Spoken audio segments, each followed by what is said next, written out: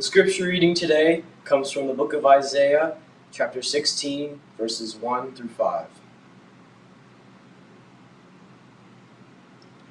Send the lamb to the ruler of the land from Selah, by way of the desert, to the mount of the daughter of Zion.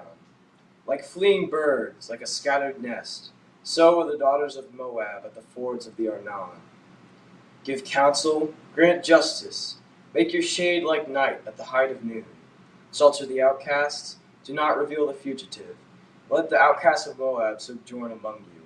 Be a shelter to them from the destroyer. When the oppressor is no more, and destruction has ceased, and he who tramples underfoot has vanished from the land, then a throne will be established in steadfast love, and on it will sit in faithfulness in the tent of David, one who judges and seeks justice and is swift to do righteousness. The word of the Lord.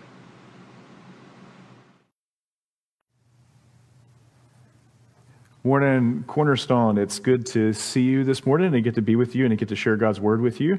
I'm honored to get to be the last person to preach an exclusively online service to you. And in celebration of that, I'm preaching to you this morning from Dry Creek Baptist Church in the middle of Dry Creek, Louisiana. This is a really special place to me. This is the church that I grew up in. And the Lord has used this place mightily in my own life. So it's exciting to get to share God's word with you this morning from here. So Sara and I have been staying with her parents for the last few weeks. And as we've been staying here at her parents' house, this is the same house that she grew up in. Almost every day I've been driving from that house on Highway 394 into what we'll call downtown Dry Creek. And this is a drive that I've made many times. But the most frequent times that I made this drive was growing up as a teenager whenever Sara and I were dating. See, this is the highway that ran from Sara's house to my house. And I made this drive just about every Saturday night, trying to make sure that I made curfew. I can't remember if it was 10 o'clock or 11 o'clock now, but it's a road that I'm very, very familiar with. It's amazing how much memory is associated with place. And so as I've been making this drive every day while we've been staying here in Dry Creek, it's been taking me back to my dating days with Sara. And so this morning I want to frame the message in the context of this process of what dating is and what you're trying to do in dating. This is the idea that you're trying to get to know someone and to grow a relationship with them. And particularly I'm thinking about what I conceive of as a 3-step process where you're interested in someone and so you want to develop a relationship with them. So the first thing that you do is you learn what they love. And then you learn to love what they love. And then finally, the third step is you join with that person in doing what they love. Let me give you an example. So whenever Sara and I started dating, Sara learned very quickly that I love Houston Astros baseball. Now, Sara was a marginal baseball fan at best. And if she had to identify a team, she was sadly an Atlanta Braves fan. But as Sara and I dated, Sara learned to love what I loved. She became an Astros fan. And then she actually took the step of joining with me in doing what I love. And for Sara's first Christmas present that she ever got me was Astros tickets for us to go and see the Astros play together. So she learned what I loved, learned to love what I loved, and then joined with me in doing that. And so I hope that you're here on the live stream this morning or listening to this recording this morning because you want to know God, because you want to know Him, you want to be in relationship with Him, you want to love Him, and you want to learn what He loves. And so our 3 framing questions this morning are going to be, what does God love? Do you love what God loves? And will you join God in what He loves? And we're going to an unusual place in the Bible to explore this. We're going to be looking this morning at Isaiah chapters 15 and 16. And I'm willing to bet that this morning you're going to hear the best sermon you've ever heard on Isaiah 15 and 16, because I'm betting this is the only sermon that you've ever heard on Isaiah chapters 15 and 16. This is a really special passage for me. This is actually whenever I was in college, whenever I got done with my Hebrew classes, the first Hebrew exegesis paper I ever wrote was on this passage. I was in way over my head. I'm still in way over my head, but it's a really, really special text to me for that. So Isaiah chapters 15 and 16 is, we're here in the middle of the prophetic book of Isaiah. And this is part of a collection of prophecies that address foreign nations that ancient Israel would have known. This occurs in Isaiah 13 through 23. There's a bunch of foreign nations addressed. And Isaiah chapters 15 and 16 specifically address the nation of Moab. Now, this might be unfamiliar territory to you. Even most Bible scholars don't spend time in these texts. But I think that sometimes it can be really exciting and exhilarating to go to new places. Because often whenever you go to new places or unfamiliar places, this is whenever you get surprised by new vistas. And so I hope that as we look at this text, you just catch a fresh vision for who God is and his character. So as we jump into this text, I want to give you a little bit of background about the nation of Moab. So you'll see on the map that's on the screen right now that Moab is located on the east side of the Dead Sea. This is part of the modern territory of the nation of Jordan. And Moab is here in brown on the east side of the Dead Sea. And then here we have another map that shows a closer up view of the nation of Moab. Now I wanted to show you this closer up view because one of the things that's really difficult about reading Isaiah 15 and 16 is it mentions a lot of city names. A lot of Moabite cities and what's happening in those cities, lots of rivers, all these details about the geography of Moab. Now, if you'll notice on this map that I have up on the screen for you, it has a lot of these cities listed here. But what do you see at the end of the names of most of those cities? You see question marks. So rest assured, if you don't know where these cities are, I also don't know where most of these cities are. Archaeologists don't know where most of these cities are, so don't get thrown by all the city names and place names as we read through this passage. So if we look to the Bible for the history of the nation of Moab, they have some really, really unimpressive beginnings. We might even say really dark beginnings. The nation of Moab, these are the descendants of Lot and his daughter. So the nation of Moab actually has incestuous origins. We come to the story of the Exodus as Moses and the Israelites approach the promised land. The Moabites resist the Israelites. They don't resist them militarily. They resist them religiously. Balak, the king of Moab, calls on a foreign prophet named Balaam to come and curse Israel on their way to the promised land. And after that plan is thwarted, Moab actually engages in a plot to entangle Israel in idolatry, and they are successful in doing so, and it's a disaster. But because of this role that Moab plays in resisting Israel, when we get to the book of Deuteronomy chapter 23 actually tells us that Moabites are not allowed to worship in the temple. They're not allowed to worship as part of the assembly of God's people because of what they've done. And as we continue reading in the Bible, especially in the books of Judges and the books of Kings, Moab remains a perennial enemy of the people of Israel. Now, I'm showing you this other picture. That's a picture just to show you a little bit what the terrain and the geography of Moab looks like. You'll see it's not an incredibly lush land. It doesn't support a lot of vegetation. Economically, Moab was primarily centered on sheep herding, and in the northern part, they were able to grow some vineyards. So Moab is known for its sheep and for its wine, and religiously, the Moabites worshipped a god called Chemosh. And Chemosh is associated with the Ammonite god that you've probably read more about in the Bible named Molech, who's associated with child sacrifice. So this is a little bit of the background of the people of Moab. And what we see in Isaiah 15 and 16 is primarily an announcement of doom and destruction that falls on Moab. And we get this in verse 1, Isaiah 15:1, an oracle concerning Moab. Because Ar of Moab, that's a city name, is laid waste in a night, Moab is undone, or Moab is destroyed. Because Kir of Moab is laid waste in a night, Moab is undone. And so this is the announcement of destruction on the land of Moab. Now, scholars aren't entirely sure to what exact events the destruction refers to. It might be the Assyrian invasion, or it might have been the Babylonian invasion that followed that. But after the Babylonian invasion of Moab, the Moabites ceased to be a people.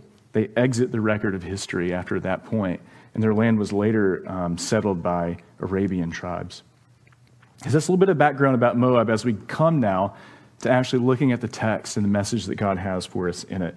So this morning we're going to be looking first at the structure of Isaiah chapters 15 and 16, and then we'll be pivoting off of that and talking about the message of Isaiah chapters 15 and 16. So as we come to the structure of our passage this morning, as 21st century Americans, we typically think and write in a linear fashion. That is, we go from point A to point B to point C.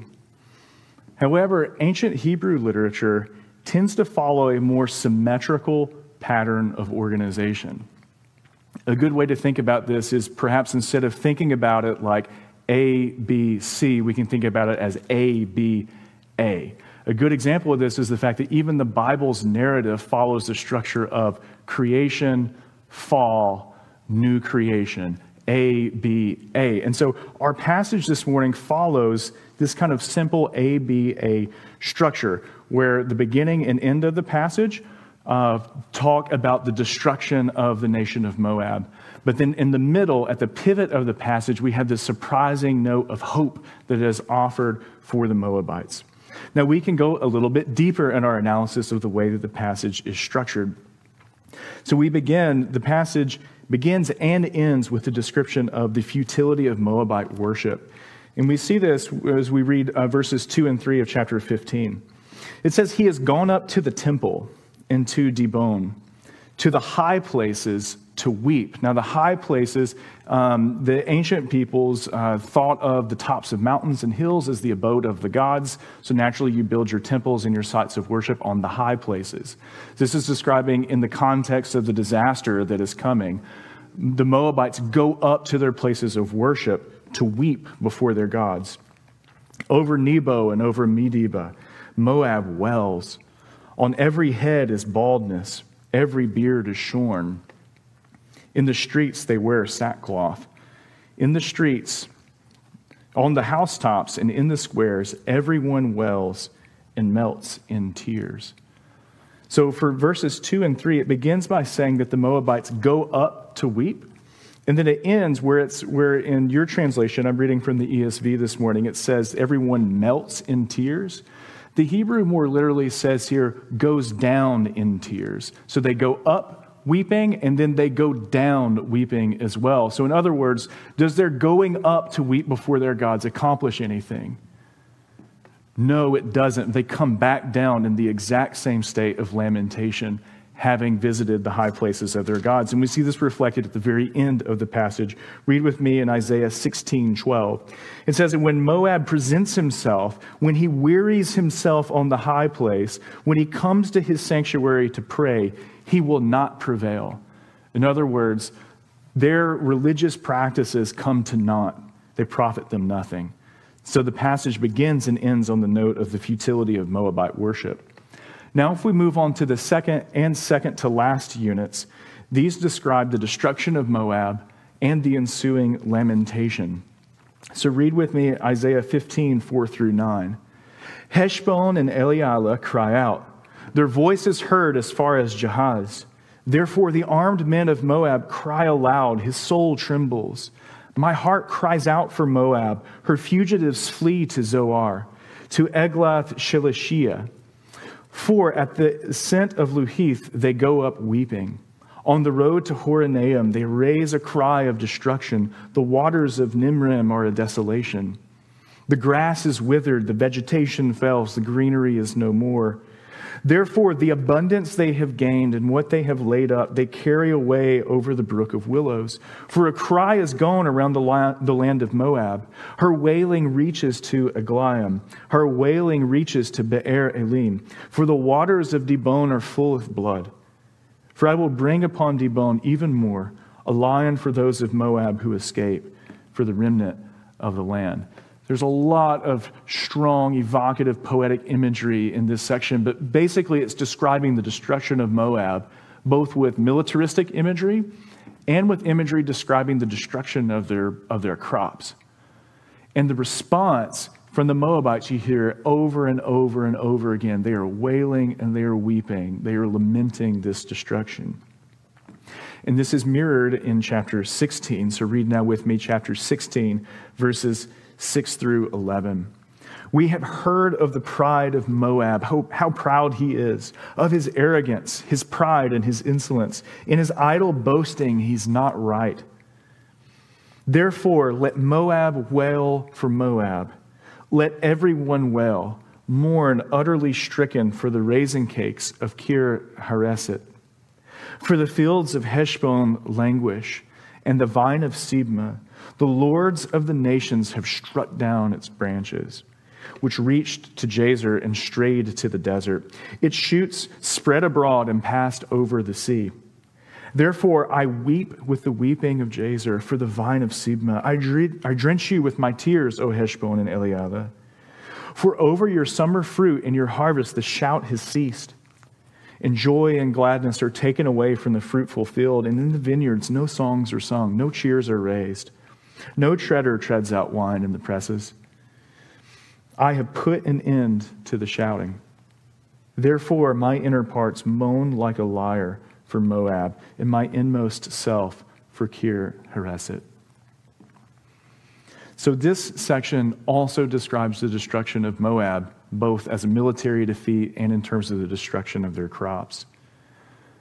And it also describes lamenting and weeping over Moab's destruction. But here, the one who was weeping and lamenting has changed. The Moabites are silent now in chapter 16. And it is God who takes up the lament to weep over the destruction of the people of Moab. And this is a theme we'll return to shortly. This brings us now to the center of the passage. This is the section that describes a surprising offering of hope for the Moabites. And we begin by looking at the presentation of the Son of David as a refuge for the Moabites. Look with me at chapter 16, verse 1. This is addressed as a command to the Moabites. It says, "Send the lamb to the ruler of the land, from Selah, by way of the desert, to the mount of the daughter of Zion." So I told you earlier that the Moabites, sheep herding was a major part of their economy. And so whenever they gave tribute to foreign nations, they would give tribute in the form of sheep. They would give tribute in the form of rams. And so Moab is supposed to send tribute to the king who rules on Mount Zion. And then let's look at another vision of this king, some more information about who this king is to whom they're supposed to send tribute and who they're supposed to seek refuge in the day of their distress. So pick up with me in the middle of verse 4. It says, "When the oppressor is no more and destruction has ceased, and he who tramples underfoot has vanished from the land." In other words, Moab's destroyer will pass away. This terrorizing threat will not last forever. Then a throne will be established in steadfast love, and on it will sit in faithfulness in the tent of David, one who judges and seeks justice and is swift to do righteousness. So Moab is promised here that their oppressor is going to pass away and will be replaced by another king. Not replaced by a Moabite king, but replaced by a Judean king who comes from the line of King David.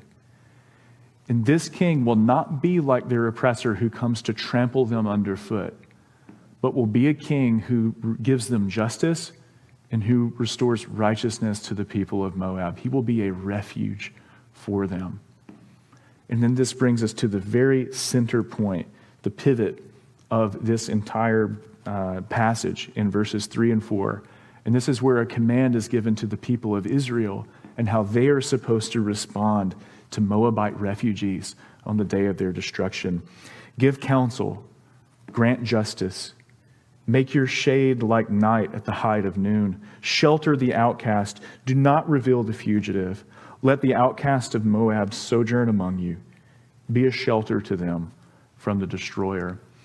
So the center point of the passage is a command to the Israelites to grant asylum to Moabite refugees on the day of their destruction. So this is This is in general the structure of Isaiah chapters 15 and 16. And this moves us to what is the message of this passage for us? What is God saying to us? You might be saying to yourself, I don't know any Moabites. I actually think it would be impossible for you to know any Moabites. No one knows any Moabites. So what do we do with this passage, Isaiah 15 and 16? Well, I told you earlier that Isaiah 15 and 16 is part of a larger collection of prophecies that address foreign peoples. They take up the entirety of chapters 13 through 23 of Isaiah. These prophecies address Babylon, Assyria, the Philistines, the Syrians, the Cushites, Egypt, Tyre, Dumah, many of these countries that would have been familiar to ancient Israelites.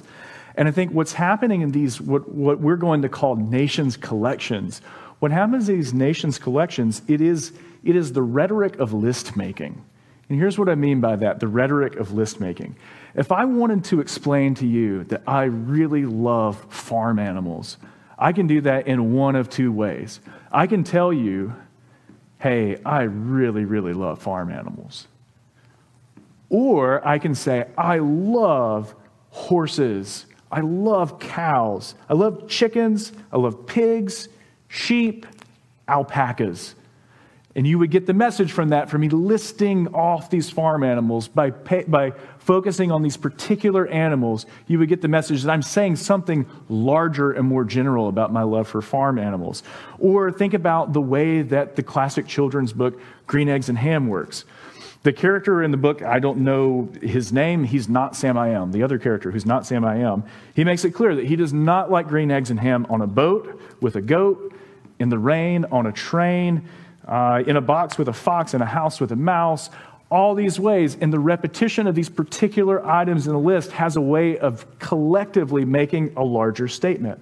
And I think this is part of why whenever we read in the prophetic books, Isaiah 13 through 23 addresses every imaginable neighbor of ancient Israel, because together this makes a comprehensive and vivid statement of how God feels about the nations of the earth. And so as we read about this particular nation, Moab, I want you to see that Moab is not just Moab. God is saying something about his heart for all nations by means of this prophecy about the nation of Moab. And so God has a message for us this morning in this text. The first thing that we see in this text is we see the folly of false worship exposed. We see this at the beginning and end of the passage as we see Moab's pleas to its gods fall unanswered. And we see that Moab's gods are not the only thing in which they are trusting. For example, we see specifically it said that Moab's wealth is carried away in the day of destruction. The wealth in which they trusted gets carried away. We also see Moab singled out for being a very prideful people and that their boastings ring hollow. And so these three things, their idols, their boasting, and their material wealth, all get shown to be foolishness whenever their destruction comes. These things all would have made perfect sense in times of prosperity, but they become absolutely worthless whenever the day of their visitation happens. And this is the principle that sometimes unexpected and cataclysmic events can shift our perspective on what's valuable and what's not valuable. For example, let's just imagine that some event could happen that could take something as lowly and maligned as toilet paper and make it into veritable currency, right? Well, we know what this is. And so it's the same way with the destruction of Moab. But I want you to see that the destruction of Moab in this passage actually presages a judgment of God on all nations that is described elsewhere in the prophets as the day of the Lord. And if you want an introduction to the day of the Lord, I'd encourage you after the service this morning to go read Isaiah chapter 2. Isaiah chapter 2 gives us a great description of what the day of the Lord is. And the day of the Lord is basically the day whenever God visits the earth and renders judgment. And the day of the Lord is described in Isaiah chapter 2, condemns all three of these things that we see here mentioned about the Moabites. The people's wealth is destroyed on the day of the Lord. Your silver and your gold become worthless. The peoples abandon their idols. They literally go in the field and throw their idols away to the wild animals. And the refrain that's repeated throughout the description of the day of the Lord in Isaiah 2 is that the arrogance of man will be brought low, and human pride will be humbled. The Lord alone will be exalted on that day. So as you read about the destruction of Moab in Isaiah 15 and 16, it warns us to prepare for the coming day of the Lord. And you might think that you don't worship Chemosh, or you don't worship idols, or those kinds of things. And I get that. I don't either. I don't know anyone who does. But that doesn't mean that this text becomes irrelevant for you. For one thing, a lot of people in our world do worship idols, and we should not discount the relevance of this text for our world. Another thing is, though, also, is that your religious system, or the religious system of our context, is not as different from Moabite religion as you might at first glance think. The Moabites were polytheist. The Moabites most certainly believed in the existence of Yahweh, but they believed in the existence of Yahweh as one of an array of gods, and they devoted their worship primarily to Chemosh and Baal as well. And there is a tremendous temptation and pressure in our context to affirm multiple and contradictory religious claims and moral claims as well. There is a temptation and a pressure to accept religious pluralism in our context, which I don't think is so different from the kind of religion practiced in the ancient world. And right now, in our current context, you look foolish if you reject that. And you look even worse than foolish. You look mean. You get called a bigot if you reject this kind of religious system. But I think that this passage encourages us that even though this seems like a foolish or a narrow-minded position to hold now, on the day of the Lord, exclusive devotion to the Lord will be shown to be the wise position, and religious pluralism will be shown to be folly, just as much as the Moabites' worship of Chemosh was shown to be folly at their destruction. So I hope that this passage will encourage you to resist that temptation and will give you endurance as you continue to believe in the exclusiveness of salvation through Jesus. I hope that it encourages you to cling to that. I hope that this passage challenges you to consider the existence of any materialism within your own heart. Are you trusting in your wealth? What happened in your heart whenever the stock market plummeted a few months ago? What did that reveal about what you really trust in, what you rely on? Because on the day of the Lord, your silver and gold will be worthless. Also, I hope that this passage encourages you to forsake pride and to seek humility. Jesus taught that whoever exalts himself will be humbled, but whoever humbles himself will be exalted. And so this passage is an encouragement to us to seek humility and to not follow in the boastful and prideful ways of Moab. So I hope that this passage gives you perspective. I hope it reveals the false gods in your life. And I hope that it moves you as the folly of false worship is exposed. I hope that it moves you to repentance. If this is you, or if these are things that, or the Lord has brought other things to mind, I hope that you will turn from those. Cast your idols to the wild animals now. Repent of these things before the Lord. And here's the good news. The day of the Lord in the prophets is generally described as a day of God's wrath. The Bible is really clear that whenever Jesus died on the cross, that that wrath of God stored up for all nations on the day of the Lord was poured out on Jesus.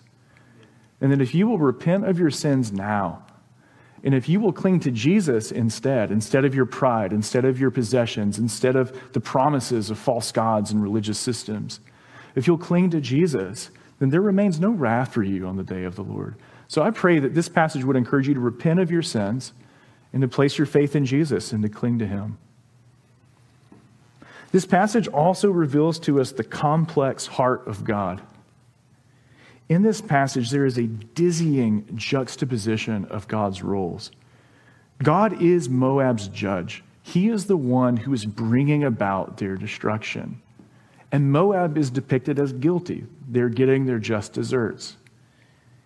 Yet, God is the God who weeps over the people of Moab. Look back with me at 16:9. It says, "Therefore I," God is the I here, "therefore I weep with the weeping of Jazer for the vine of Sibmah.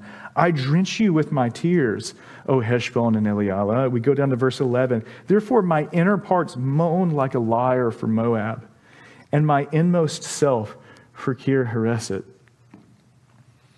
And so this reveals to us that though God is the judge in this passage and he is executing criminals, it shows us he takes no pleasure in it. It reminds us of Ezekiel 18, where we read that the Lord takes no pleasure in the death of the wicked, but desires that they should turn from their ways. God is a God who delights in mercy and in forgiveness. He is the Lord, a God merciful and gracious, slow to anger and abounding in steadfast love and faithfulness. He forgives iniquity and sin and transgression. Yet he does not leave the guilty unpunished. And so we see this amazing picture of God weeping over the people of Moab. Now, it might seem strange to you, the idea of a God who weeps. Maybe your idea of who God is much more proper, has better manners, something like this. But to the ancients, the idea of a weeping god or goddess would not have been an unusual idea. We see this in this group of texts called the Sumerian City Laments. I bet you were not expecting to hear about Sumerian city laments this morning. Sumerian city laments, these were written in Sumerian, and they all are laments written about the destruction of Sumerian cities at the end of the 3rd millennium BC. Specifically, the city of Ur, of Abraham's fame, Ur of the Chaldeans. And these are, I guess, like the ancient counterpart, like modern blues music in some sense. But a prominent motif in Sumerian city laments is that the patron deity of the city that's been destroyed weeps over the city in the song, weeps over the city, laments over the city. So the idea of a God who weeps over the destruction of the city wouldn't have struck an ancient audience as unusual.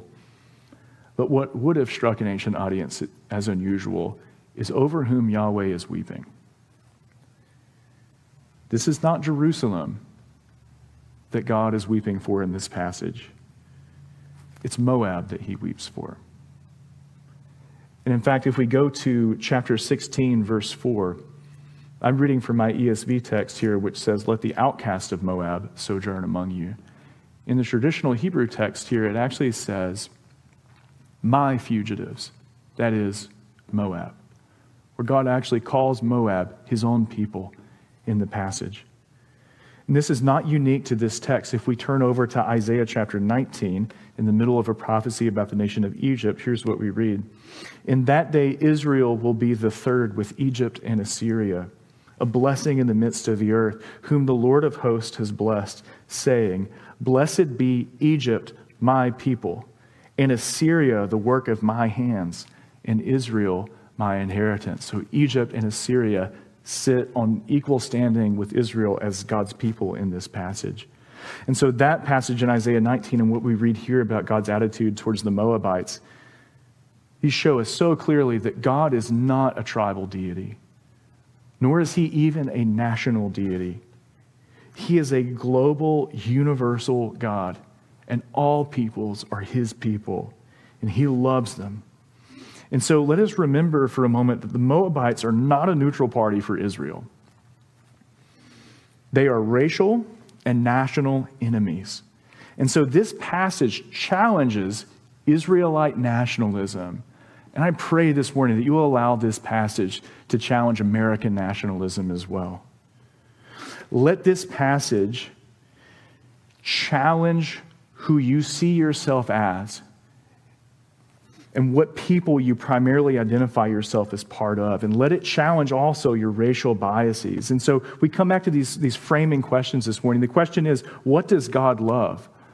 Or whom does God love? And what we see here clearly, God loves all peoples. God loves all nations. And so the second question is, do you love what God loves? Do you weep over what God weeps for? So we see in this passage the complex heart of God revealed. And so pray to share God's affections for our world.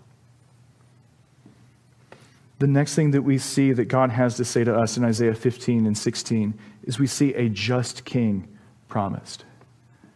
We come back to this idea in 16 verses 4 and 5 of this contrast between the oppressor that's going to pass away and the king who's going to sit in the tent of David. And we know this to be Jesus of Nazareth. And it says that this king is a king who seeks justice and is swift to do righteousness. So he is a just king. He's a king who seeks justice. Now, the concept of justice in the Bible can have two different senses. Justice can be retributive. What that means is that justice can be conceived of as handing out just penalties to criminals. Justice means that in the Bible. But justice in the Bible can also be restorative. And I think that usually whenever we encounter the word justice in the Bible, this is primarily what it means. And I think it's what it means in our text. This is the idea that justice means the restoration of society. It means care for the vulnerable and the establishment of just relations between peoples. Let me give you some examples of this use. Listen to Jeremiah 22:3. Thus says the Lord, do justice and righteousness, and deliver from the hand of the oppressor him who has been robbed, and do no wrong or violence to the immigrant, the fatherless, and the widow, nor shed innocent blood in this place. Listen to Proverbs 31. Open your mouth for the mute, for the rights of all who are destitute. Open your mouth, judge righteously, or rightly bring forth justice. Defend the rights of the poor and needy. This passage is describing the Messianic King, Jesus, as a king who brings restoration and justice.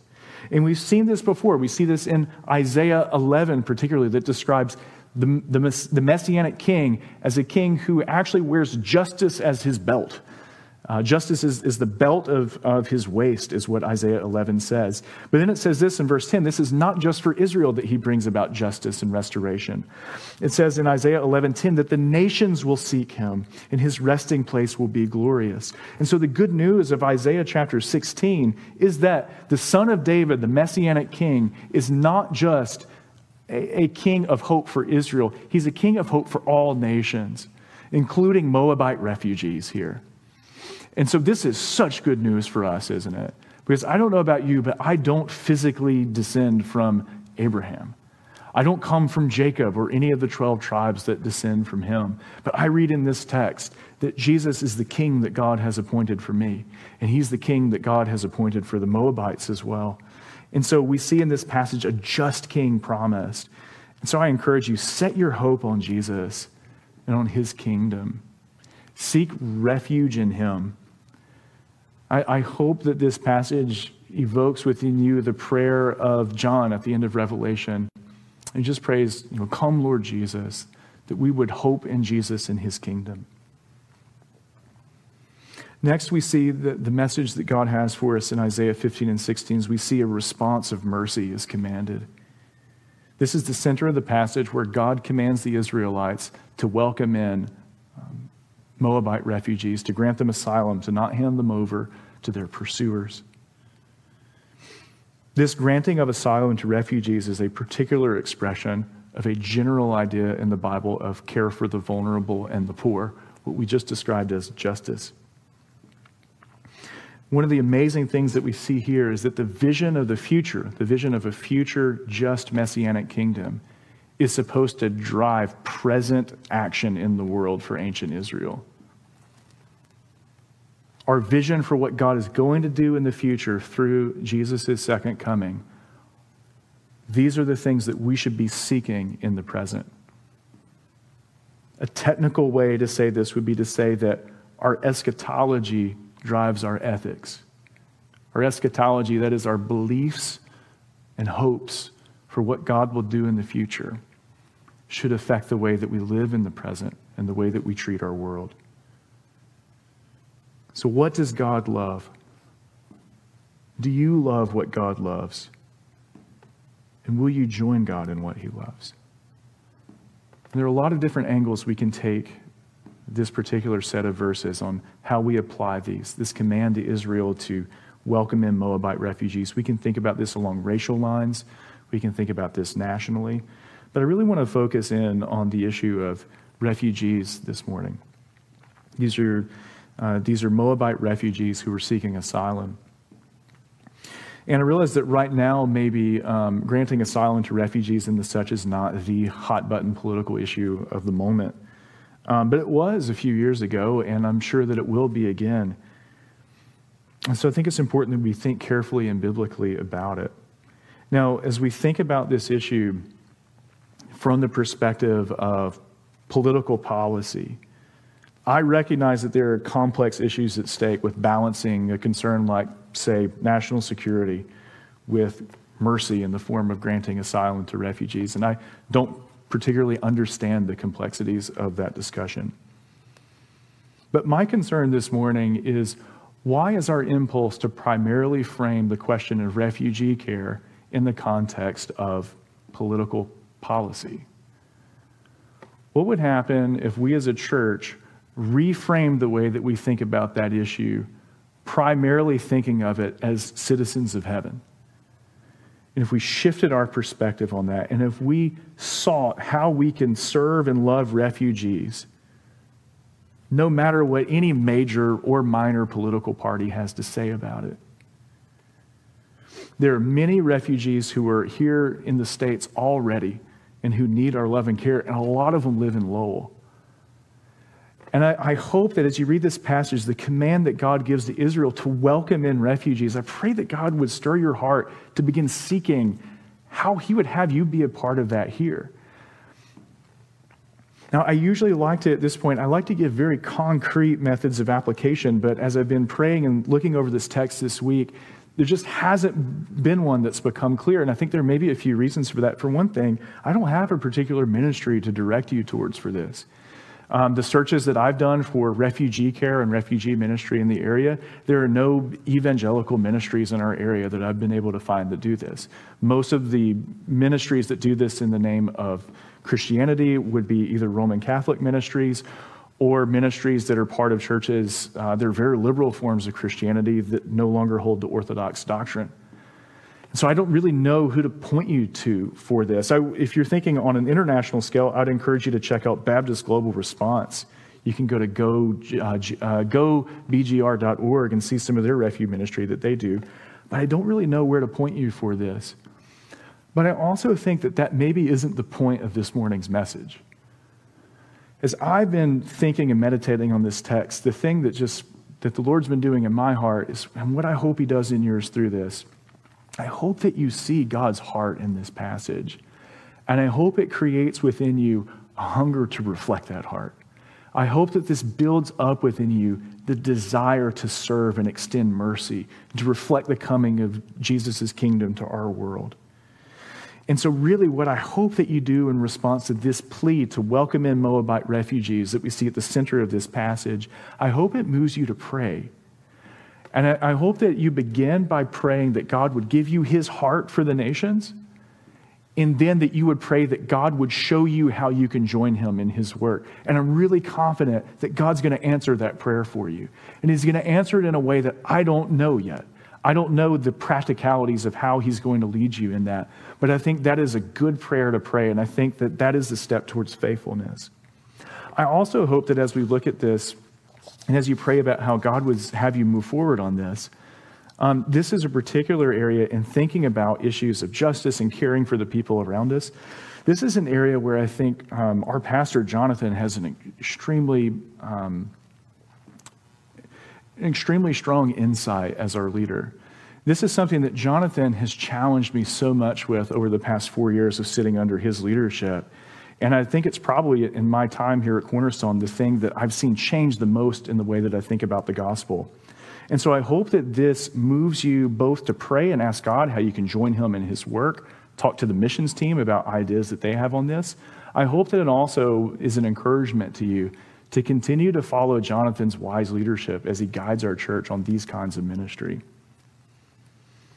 But we do see here that the message from Isaiah 15 and 16 is we see a response of mercy commanded. And I hope that you'll ask God how you can join him in extending mercy to his world.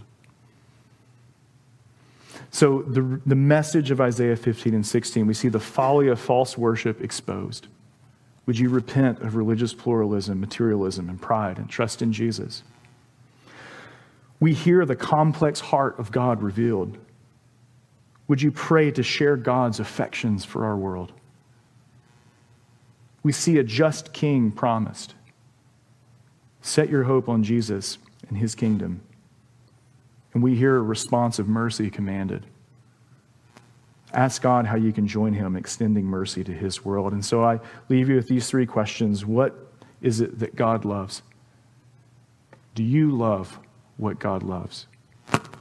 And will you join God in what he loves? Would you pray with me? Father, thank you so much for your word. Thank you so much, Lord, for the beauty and truth of the book of Isaiah. Lord, thank you for the vision of Jesus that we gain from this passage. And I pray, Lord, that we would hope in that all week, Lord, that the vision of Jesus sitting on the throne in the tent of David, seeking justice and swiftly establishing righteousness would sustain our hope. Lord, I pray that you would continue to be with Jonathan and Monica and Elijah and Evangeline during this time. We thank you so much for them. We pray all these things in Jesus' name. Amen. Our benediction this morning is going to come from the very end of the Bible, Revelation chapter 22. The Spirit and the bride say, "Come." And let the one who hears say, "Come." And let the one who is thirsty come. Let the one who desires take the water of life without price. He who testifies to these things says, "Surely I am coming soon." Amen. Come, Lord Jesus. The grace of the Lord Jesus be with you all. Amen.